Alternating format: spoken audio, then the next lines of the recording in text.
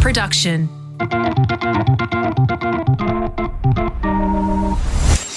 In part 2 of our Regional Queensland series, we catch up with 2 business owners from Townsville who are doing big things in their respective industries.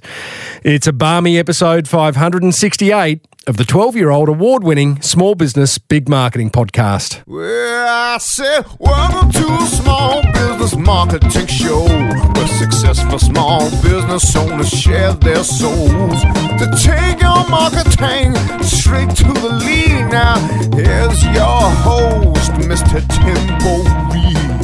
And welcome back to your weekly dose of marketing madness. I'm your host, Timbo Reed, and I have an insatiable curiosity for uncovering marketing strategies and ideas that help businesses just like yours to grow. You, so much more importantly, well, you're a motivated business owner, ready to crank out some great marketing to build that beautiful business of yours into the empire it absolutely deserves to be. And that is exactly why I do what I do in order to help you. As per usual, team, there is marketing GOLD dripping from the ceiling over here at Small Business Big Marketing's HQ. So let's get stuck right in. This week, we head 350 clicks down the road from Cairns to Townsville, meeting 2 more inspiring regional business founders who've set up businesses and lifestyles they love outside of the big smoke. We'll discover the upside and downside of doing business in regional Australia, plus you'll get all the usual marketing gold you're used to. Of course.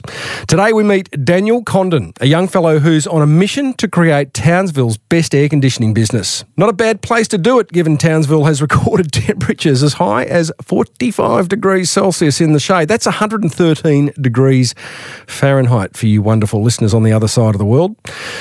But first, let's meet Giovanni Spinella, co-founder of Townsville real estate agency Explore Property. Launched just 5 years ago, Giovanni already has 4 offices, including one on Magnetic Island. Nice. Employing 39 staff who are responsible for 1 in every 5 properties sold in the region. So let's go and find out why Giovanni thought the area needed another real estate agency, how he attracts and retains exceptional talent, and how marketing has been pivotal to his success. I started off by asking Giovanni why he decided to start a real estate business at the lowest point of the property slump in 2016. Wow. Look, a lot of people told me I was crazy to go into business for myself in 2016. We were definitely at the bottom of the market. You know, people were backwards by a long shot. We're talking 25% losses on properties, and Townsville actually had quite a lot of depressed sales as well. So the market was struggling. I'm not really sure what I was thinking. I just felt if I could, there's buyers and sellers in every market and people will need help. So we just sort of took that on the chin and decided to do it. Clearly, good self-confidence. Was there anything that sort of gave you an indication? Why did Townsville need another real estate agent? Yeah, I suppose that comes probably from a bit of our history. My parents are in the building trade, worked for a long time. So I saw my father go through a stage of using real estate agents as we were getting older, and I suppose there was a part of me that said that Townsville needed someone to come and change the status quo, needed someone that wanted to push boundaries and do things that others weren't doing or, weren't doing well. So I suppose that was probably my drive. And becoming a business owner in 16, I was an agent for a few years prior to that as well. So I had been trying and testing a few things and I was getting some response from that. So I figured I wanted to build my business around that model. You do launch in a very depressed market. You knew you were going into it. Was it as bad as you thought, or did you put a couple of things in place that led to quick success? To be honest, my brother, who is also my business partner in the business, we decided to risk everything. We sort of said, okay, we've got 12 months. We sold our cars. We paid our rent in advance on the building for 12 months. Neither of us had a fixed income. We had put all our savings into fitting out a building, and we sort of said, well, we don't really have a choice. But honestly, we started with no rentals, no sales. I was off the back of my own reputation, I suppose. I was leaning on to try and get stock, and we actually didn't settle our first sale for 3 months. And, wow. How's your mindset in that 3 months? Oh, I was scared. As anybody, there's fear there. Definitely. I was like, my God, have we done the right thing? But in saying that, one thing that we never gave up on was that we just did more. My brother and I were like, all right, if we need more opportunities, let's go and door knock more people. We were walking flies until 9:30 at night, dropping in letterboxes. And we sort of gave ourselves an option that we didn't want to fail, and we knew that it's not in our DNA to fail, but we had 12 months to succeed. So we gave ourselves a timeline. Were you watching yourself during that time? Were you watching your brother at that time, and was there desperation creeping into the way you were operating, or you kept it cool and gone, you know what, we've created a 12-month opportunity, let's just deal with it? Yeah, I think both of us just basically realised that this was it. There was no option. There was no plan B. My brother was 13 years in the military. I got him out of the military 6 weeks earlier to move back to Townsville to open a real estate business with me. And we sort of just said, well, this is it. We are going to make this a successful business. Don't get me wrong. We were living on Woolworths pizzas. We were living together. We combined our households to fundamentally save on everything. And the days of actually, leaning on our mums for dinners and things to get by were very, very real. Wow. And it was one of those things that we committed to having process around what our growth plan was, what we wanted to get out of the first 12 months and where we needed to be to have a break-even point. That was always our drive. What is the break-even point? So, was there a moment, Giovanni, in fact, were there two moments where you've looked your brother in the eye and gone, we're in all sorts here, or this is amazing, we're going to get through here, and clearly you have? Yeah, I think there was definitely times at the start where we were doing other things, cash jobs are cash jobs. If someone needed help, and I would go and do a couple of hours, early hours of the morning to make a bit of extra cash. But we were always investing everything we possibly could in our business. And then it probably got to 9 months where we had reached a milestone in our rent roll that we could afford to pay a salary for. We didn't even pay ourselves yet. We were we could pay a salary for a property manager. And then we sort of said, okay, we've started to create an asset here. That was great. I think by November or December that year, I'd transacted about 30 properties. So tell me, 500 settlements in the last 12 months, 860 on the rental books, 39 staff. You've been in business for 5 years, 3 offices plus one on Magnetic Island. Yeah. You got to tell us, mate, what are those 2 or 3 levers that you or your brother or someone in Explore Properties has pulled in order to get you some pretty significant success in a pretty short space of time? The 3 main things we do very well, and what I think has been something that we drive to is be different, be consistent, and being professional in what we do. But the biggest thing is my brother and I work the business as hard as anyone else in this business. My brother's operations and runs, all of our property managers, that oversees the whole business as well as total operations. I sell full time. I have a team of my own, and I also lead our other 10 agents in the business as well. But I feel the same struggles. I understand what they go through. I have the same conversations with vendors and sellers, and I think that has been a real pillar to understanding our growth. You mentioned 3 pillars. Be consistent of message. I love that. And I get very frustrated when I see small businesses that aren't consistent in their message. And I gather what you mean by that is, consistent marketing copy on your website and your brochures and your face-to-faces, consistent branding, visual branding. What was that? We do a lot of non-negotiables. A lot of non-negotiables. Love it. So wherever I imagine, if I was in Townsville and wherever I see the Explore Property brand presented, it's going to be consistent and it's the same. And if that's the case, then I, as a consumer, I'm going to develop trust and familiarity with that brand and more inclined to use it. I get that. The other pillar you mentioned was be different. Now, I hear this a lot. Oh, yeah, we're different to all the others, says, one business against their competition. It's not easy being different in a world of parity, and I would argue that it's particularly hard to be different in the very established industry of real estate. How are you different? How are you genuinely different, or is it a motherhood statement? No, it's definitely not a motherhood statement. I think what we bring as a business is not only there's one thing that we've done as a business. We've come from the building trade, or our parents have foundation in the building space. So we brought a lot of that education and learning to our agents as well. So not only do we educate them on how to sell a home, how to negotiate and just do the general, day-to-day of a real estate, but it's the little things, understanding what, building plans look like, how to have a conversation around someone about the foundations of a home, not necessarily just the sale process. Got it. The other thing we bring into it is that understanding why marketing works. Anyone can walk in the door and say, we've got to put your house on realestate.com. We're going to put a shingle out the front on a stick and, we'll get some people through the door. But understanding what actually creates momentum in marketing has been one of our key factors, like knowing the numbers. And I think as professionals, we really are trying to be that professional advisor in Townsville. And it's not uncommon that I hear from myself and my agents in the business that they go to a listing presentation and the owner is blown away by what we bring to the table, the understanding, the knowledge, the transparency, and the professionalism that we bring, I think, is a huge thing. But in saying that, it comes from spending time with our agents and teaching them that there is a different way to do this. Times are changing. I think we are young principals, we're young business owners and young agents. And I think a lot of us forget that, everything is evolving very quickly. And I think we have evolved very quickly with the business. We take a lot of our marketing in-house. We invest in technology that is actually supporting our business. And we do it ourselves so that we can control the quality as well. So there's two aspects of your marketing. There's the marketing of Explore Property, getting your name and brand out there, both personal brand and business brand.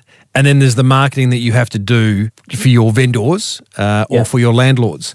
What's the most effective marketing for each of those situations that you're finding? Well, one thing for our company branding, we are very much consistency of message, like I mentioned before. And I think one thing we've done very well is that we know that there's a lot of people that try things and just give up. Like they do billboards for 3 months and that's enough. We have done it consistently for years, day in, day out. We invest in multiple avenues on the air. We're on the TV. We make sure that message is consistent. So if you are looking for a property, discussing your plans for your future, we will be either at the front of mind or in the mix. For sure.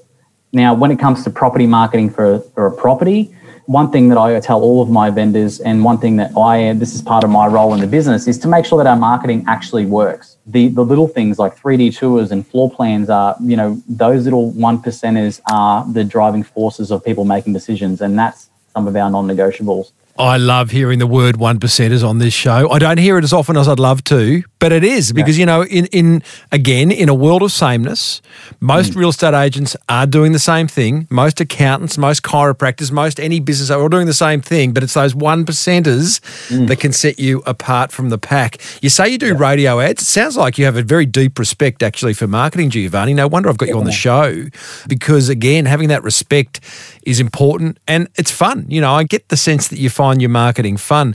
You're on radio, you're on TV. Again, really refreshing to hear.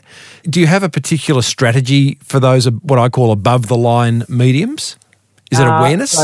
Look, we do both. So radio, we do consistent message. I'm a big believer in that sometimes if you do the right message, you don't need to necessarily do a really strong call to action. Our results prove our brand and so we're very humbled to be, at our position in our business, being number one in our region. And, we sell 1 in 5 homes in Townsville at the moment. So they're things that we know if we just be humble about it and put it out there, they will get us. People will call and, we can show them how that is. But one thing that we have is a very simple slogan, choose your agent, choose your result, that is across all of our mediums. And we are just giving people awareness that we are here. We are ready. Are you in the ads? So on the radio, we do a couple of different things. So I do a real estate wrap-up once a week on the radio, which is myself talking about the market and our business and our team. You'll always hear me talk about my agents, and that's probably been a big thing that, our growth in our people has been about investing in our people. So that is important as well. But our message on the radio, for me, real estate wrap-up, I do want to show that our business is focused on knowing the market and knowing our locality, which is what people want to know. Because every question every agent gets asked when you can walk into a coffee shop, the first thing someone says to me, "Hey Giovanni, how are you? How's the market?" Yeah. And how much am I going to get for my place? That's the second question. Very about selling. Oh yeah, we talked about that 3 years ago when we caught up here last. I imagine being in Townsville in a regional city and accessing, the TV, the radio, the outdoor makes it relatively, I'm not going to say easy, but easier to build a business brand and a personal brand. So I'm guessing you're walking down the street and like you say, there's Giovanni, what's the market doing? So you've got this presence that you've been able to build without spending an absolute fortune. It's probably, tell me if I'm wrong here, it's been easier to do what you've done in 5 years in Townsville potentially than if you were trying to do this in Brisbane or Sydney or Melbourne? For sure. One thing that Santa and I noticed very early in our piece is that no one else is doing what we're doing. and no one else is willing to take the risk. We were just made a plan, execute the plan, invest in it, and let the results come from that. So I think it was probably easier in a regional town because we probably have been that one that's done more. But in saying that, we are very much an agency who we invest in the business. We work very hard, and look, at the end of the day, we could be sitting in the Bahamas somewhere sipping wine, but if we decide to work in our business and invest our rewards back into our business in our marketing, and we know that will, in the future, is only going to create a reputation that is about being the leader. So, and that's what we're here to do. And that was our drive 5 years ago. We wanted to be number one. And you are. You're working 100% in sales. You're on the tools. Yep. I've interviewed more than one business owner over the last 12 years that has said, one comes to mind, a guy, Taz Maulis. Taz was a commercial painter on the Gold Coast. He still is, painting all the big high-rises. His business took off to a multiple of 3 or 4 the minute he got off the tools and was responsible for quoting and following up. He said it changed everything. You, by the sounds of it, are still on the tools, so to speak. You're listing, you're selling, you're auctioning, you're doing all that. Do you ever wonder if you got off the tools and dedicated 100% of Giovanni Spinella to the business of business that you might actually be in the Bahamas this time next year? Oh, look, I think there's always a part of me that would love to not be a selling principal, but at the same time, I think there's a real connection with with the team that I have here, that what we call our family, is that they know about the market and I know about the market because I do it on a daily basis. Like, it's still, for me, you know, we're learning and evolving, and I think for us to be really sharp and consistent in the market is that I need to be in that market to know what the people are saying, what the sellers are saying, what are the buyers saying. Couldn't you get that from your key people? Are you a control freak? I've got you. I like to call it lead by example, but at the same time, I suppose I could. But look, I don't know. That's a tough question. Could I let go? Good. That's my job. I'd love to one day, but I think my team also appreciate that. I work on the weekends and I'm out there doing open homes and doing all those things, having the struggles of negotiations and having the deal with the building and pest. All that sort of stuff is just day to day, and it helps me understand what they're feeling. Yeah. And I think as someone leading a business of 39 staff and 39 exceptional staff, in your own words, do you have a mentor, someone you can defer to, someone who can tell you that, hey, Giovanni, pull your head in, or, hey, Giovanni, have you thought about this idea? Yeah, look, I have a few things. I read a lot. I suppose I watch and learn a lot about the body. I want to know about what signs to look for in my people as well if they're struggling and, feeling down or burnt out. Like, they're really important factors to have as a business owner as well, to have that little one eye always on the team to make sure they're healthy. But I started in real estate as just a no one really, come from another industry that was nothing to do with property. And the first person I actually met was Tom Panos. Oh, that's a good get. Just explain who Tom is for those who aren't. Tom Panos was a very successful partner in News Corp, the News Corporation, and now is still a leading auctioneer and that's awesome. And I suppose a mentor. I met him at a conference in my first year.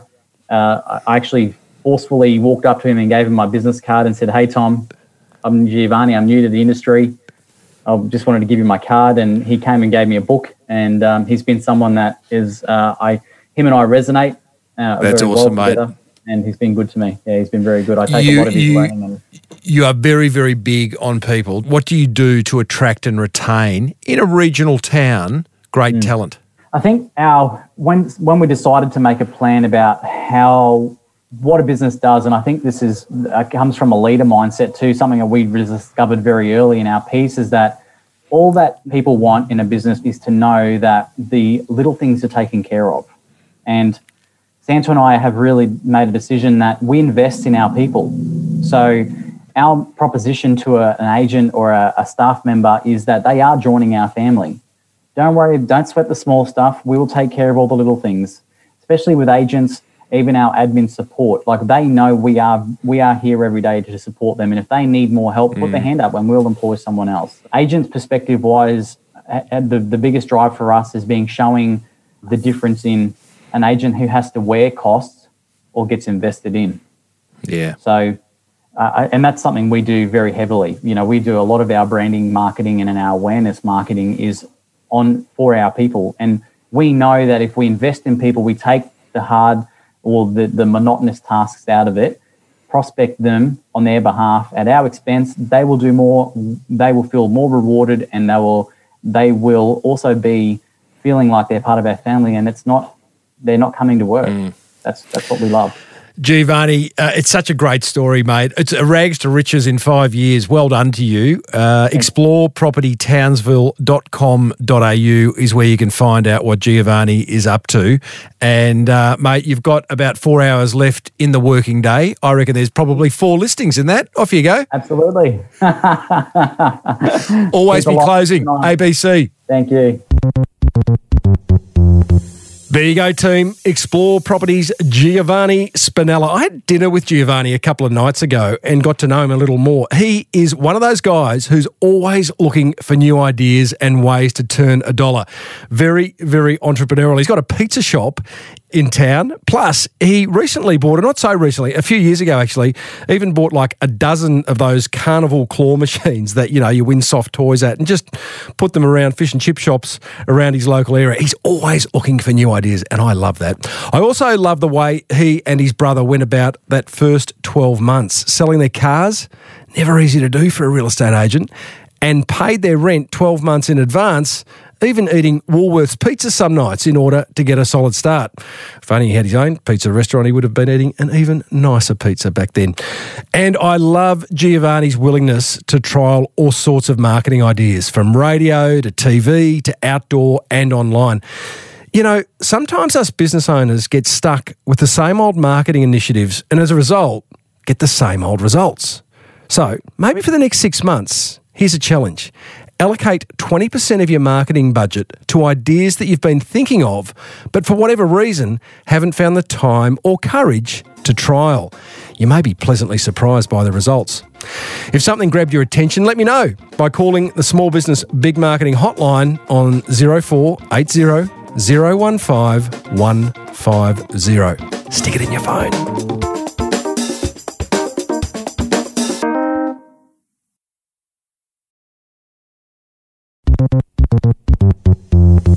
Okay, team, let's go meet our next Townsville business owner, Daniel Condon of Polar Industries, a 17-year-old electrical and air conditioning business with 30 staff and 13 vehicles on the road. We cover plenty of ground here, including the impact getting off the tools had on his business's growth, how he integrates constant innovation into his business, and the best business advice he's ever received, which came from his auntie. Wait till you hear what it was. Here's Daniel explaining his early decision to buy a local electrical business many, many years ago. Obviously started with the air conditioning to start. Most of my competitors had to do the air conditioning portion of the contracts, then subcontract or employ people to come in after them and do a little bit of electrical, which obviously isn't very streamlined. Big complaints from customers. So I could then turn around and say, we turn up Monday morning, 7 a.m, or whatever the system is, sort of by 10, 11, electricians wire it, it's running, and you're happy by 12. So it was a no-brainer. No-brainer, mate. Most of my competitors say I'll be there Monday, electrician will be there Tuesday, maybe Wednesday. So, mate, are you one of these, have I happened upon a tradie who owns a bigger company that actually says what they will do, delivers what they'll do? Yeah, we are. This is extraordinary. I'm not biased, but we get a lot of feedback from customers, and one of the biggest things that makes us and helps us win jobs is turning up at a 9 o'clock quote at 10 to 9 or 9 o'clock. Yeah. Yeah, we call and say, hey, courtesy call, we're probably going to be 10 minutes early, and people are very shocked. Yeah. Again, yeah, it's incredible. We recognise that as a fault in the industry, and I think all trade-related industries are guilty of it, so we try to be the exception, and it's paid off.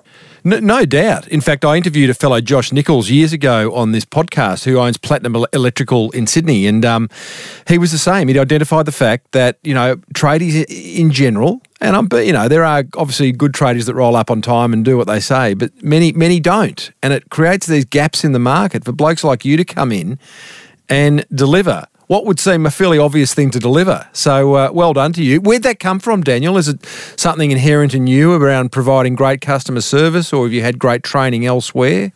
Great training elsewhere. I did my apprenticeship for a pretty reputable company, which helped. To be honest, one of the biggest things that stood out was I knew I wanted to start my own company. I figured a good stepping stone would be to get a grasp on pricing sales first. So I managed a white goods air conditioning department within a Harvey Norman store for about 12 months, just to get a grasp on reps, sales, things like that. I planned to do that for a lot longer, to be honest, but running a white goods area air conditioning, I had to deal with air conditioning electrical companies quite a lot. And that just really highlighted the fact that a lot of them aren't reliable or good to deal with, because we got a lot of complaints. So that sort of fast-tracked me to register the business, get the cards made, buy the car, and get out a lot quicker, knowing that I could make money in that industry pretty easily. Have you got plans to own even more of the value chain, or are you pretty happy where things are at? We're pretty good. We get offered contracts and work pretty regularly that we turn down, just because I think we're at that tipping point. I feel every industry is different, but I think once you start getting near that 30 total staff, you can get caught up on size and turnover and lose sight of the real big picture, which is, sustainable and make money. So, we've less emphasis on turnover and size and more on efficiency and profits, which I think a lot of people don't make that call early enough, and they get huge overnight, and then they go broke. So let me just be a bit clear on that. You're less interested in increasing revenues, much more interested in reducing expenses and figuring out how you can be more efficient. That to you is your kind of scoreboard. Correct, yeah. So it's easy to get caught up, and I see it often in the business circle, people, at a football game, a social event, talking about the growth, how busy they are, their turnover. It's quite easy to actually to win a lot of work and be really, really busy. For example, if you're cheaper than everyone else in that given industry, you probably will win most of the jobs you price. Of course.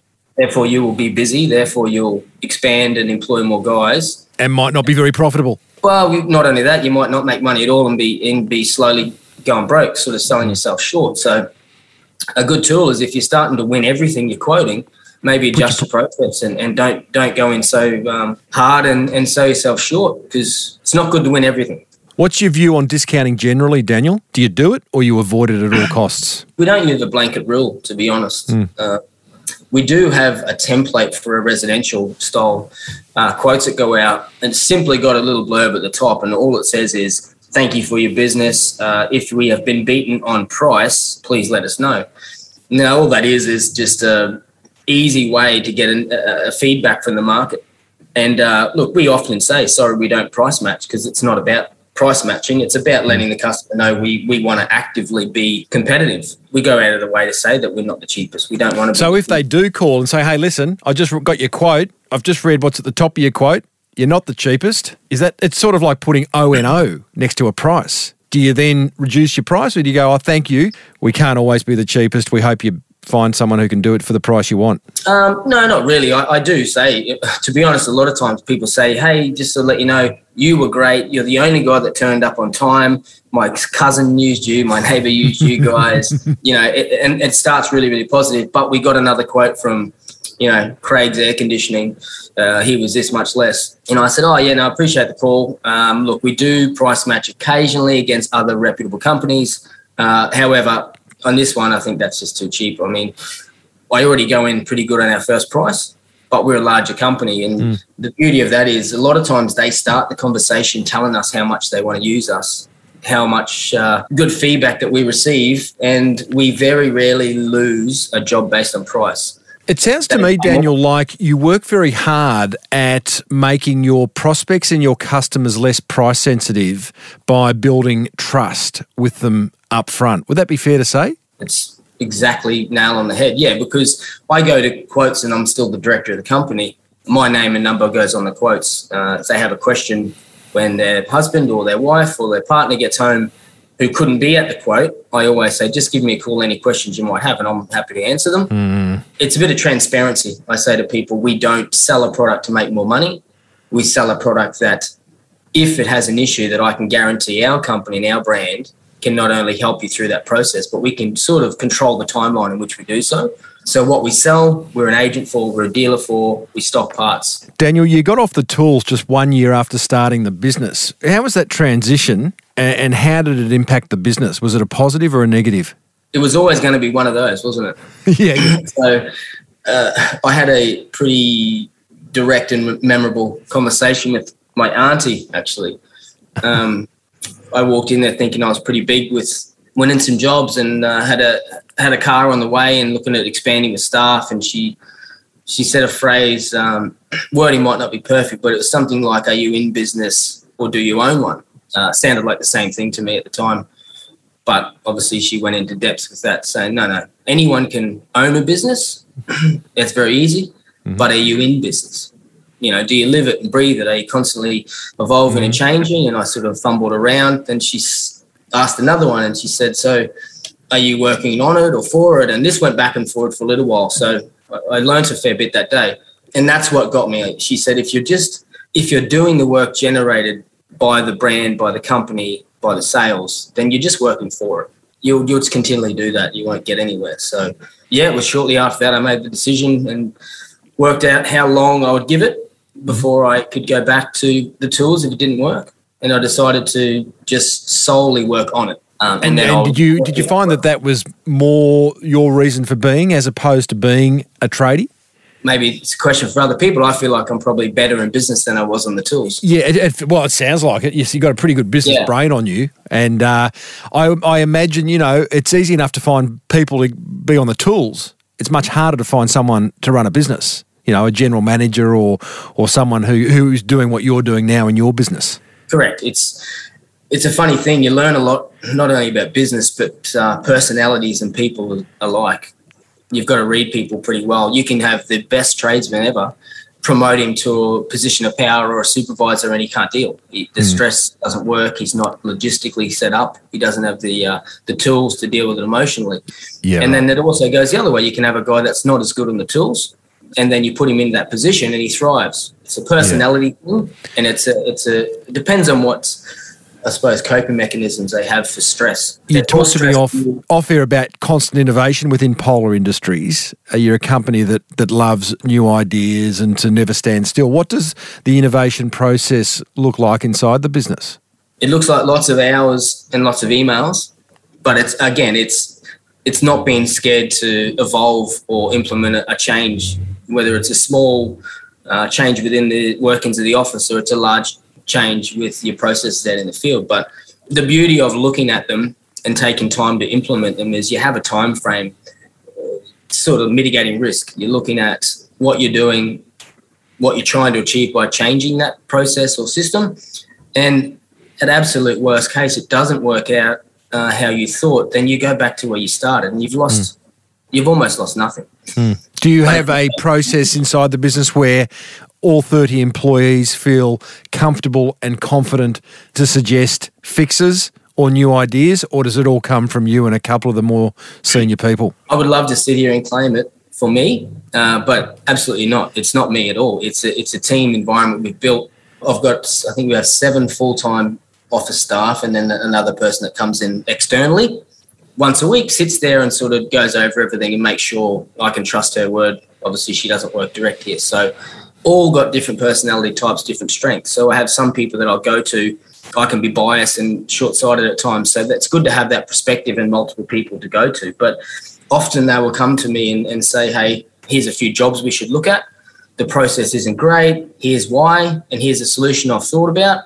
Oh, how fantastic.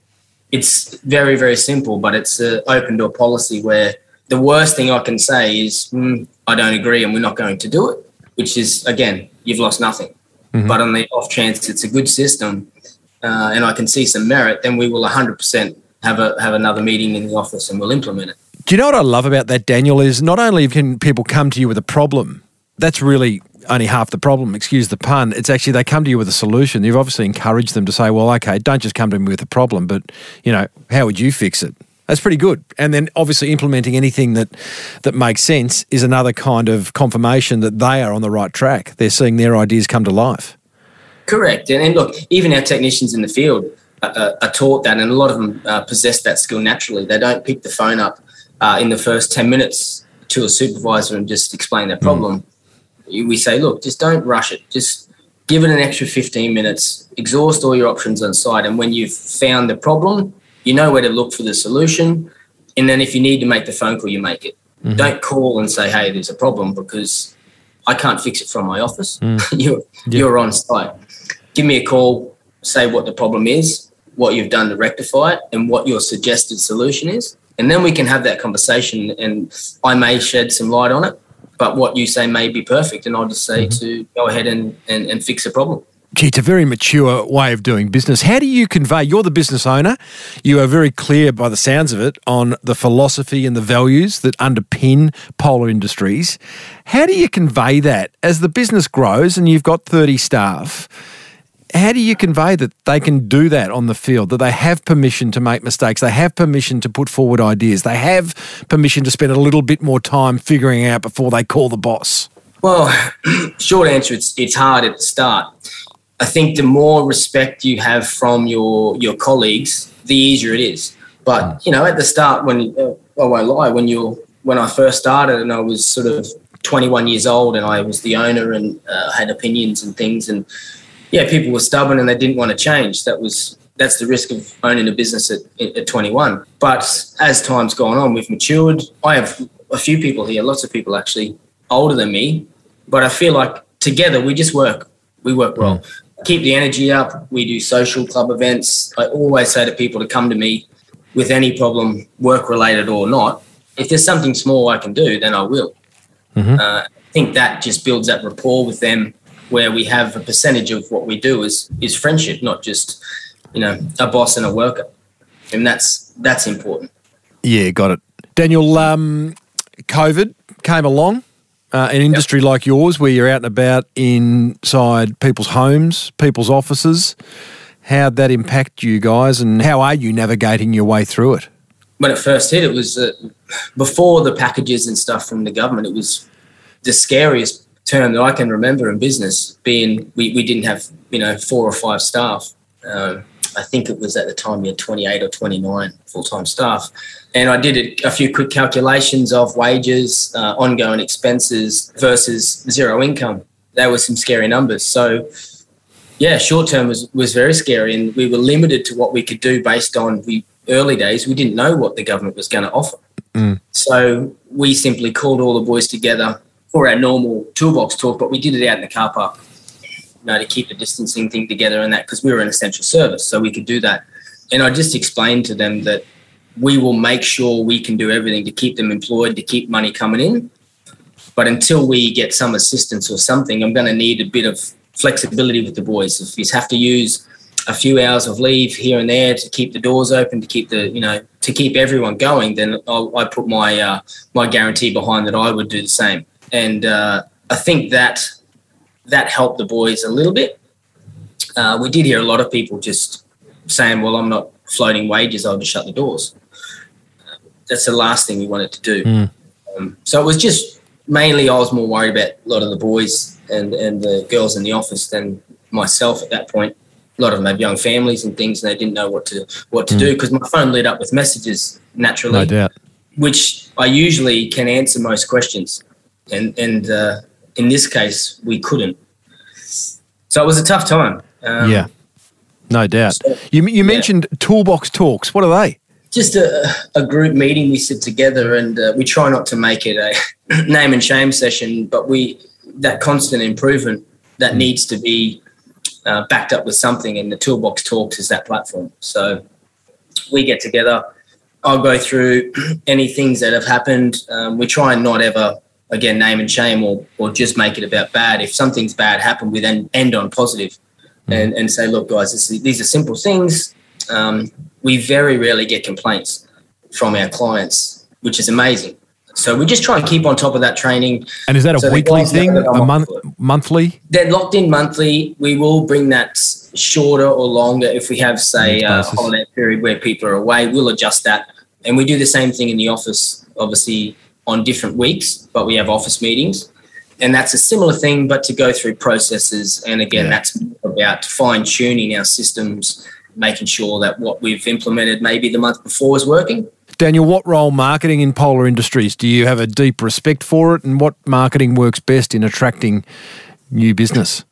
As much as possible. Yeah, really? You're a big fan. Big fan. And look, in the early days, to me, it was a waste of money before I knew. Someone says, you want to do a radio ad or a TV ad, it's X amount of thousands of dollars. I just heard that it would cost me thousands of dollars. With a bit of maturity comes that age-old saying, you got to spend it to make it. It is a very true statement.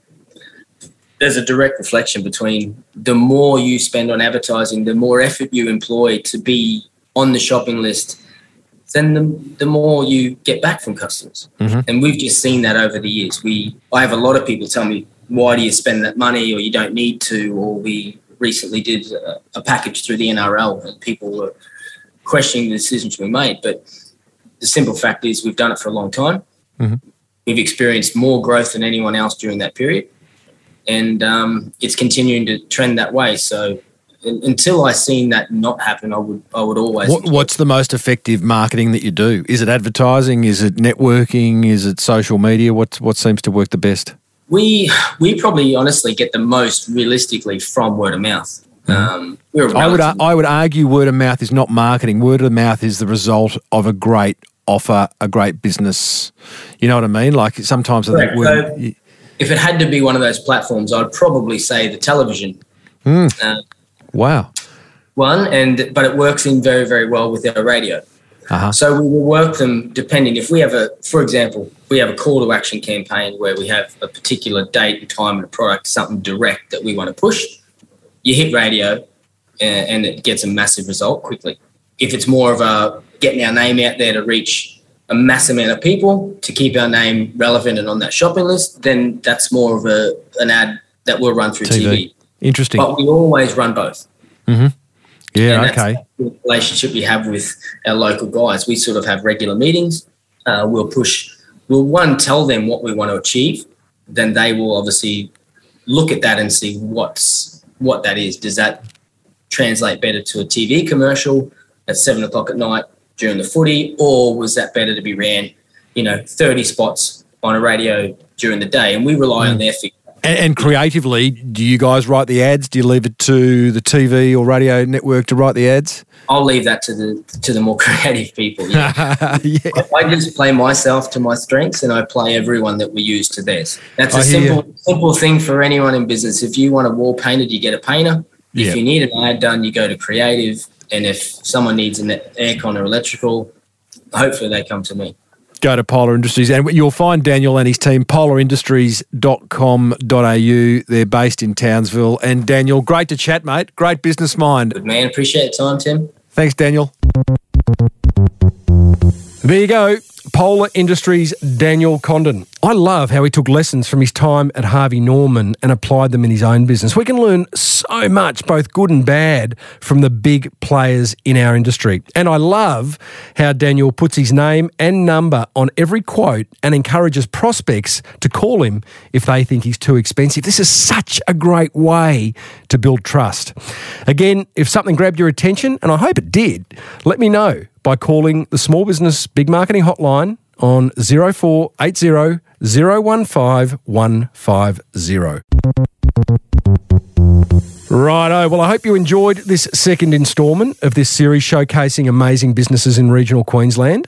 Next week, we head 390 clicks down the road to Mackay, where we'll meet a fellow who's running a big tourism operation that's doing pretty damn well during these COVID-infected times, plus the owner of a 138-year-old construction business who's all about community. If you'd love to know how and why to create some helpful marketing, then grab a copy of my book, The Boomerang Effect, over at smallbusinessbigmarketing.com. I'd love to hear from you, so do give the Small Business Big Marketing hotline a bit of a tingle and, let me know what marketing's working for you. I'll play it on an upcoming episode. If you're loving the Small Business Big Marketing podcast, you will find 567 more episodes on your favourite podcast app.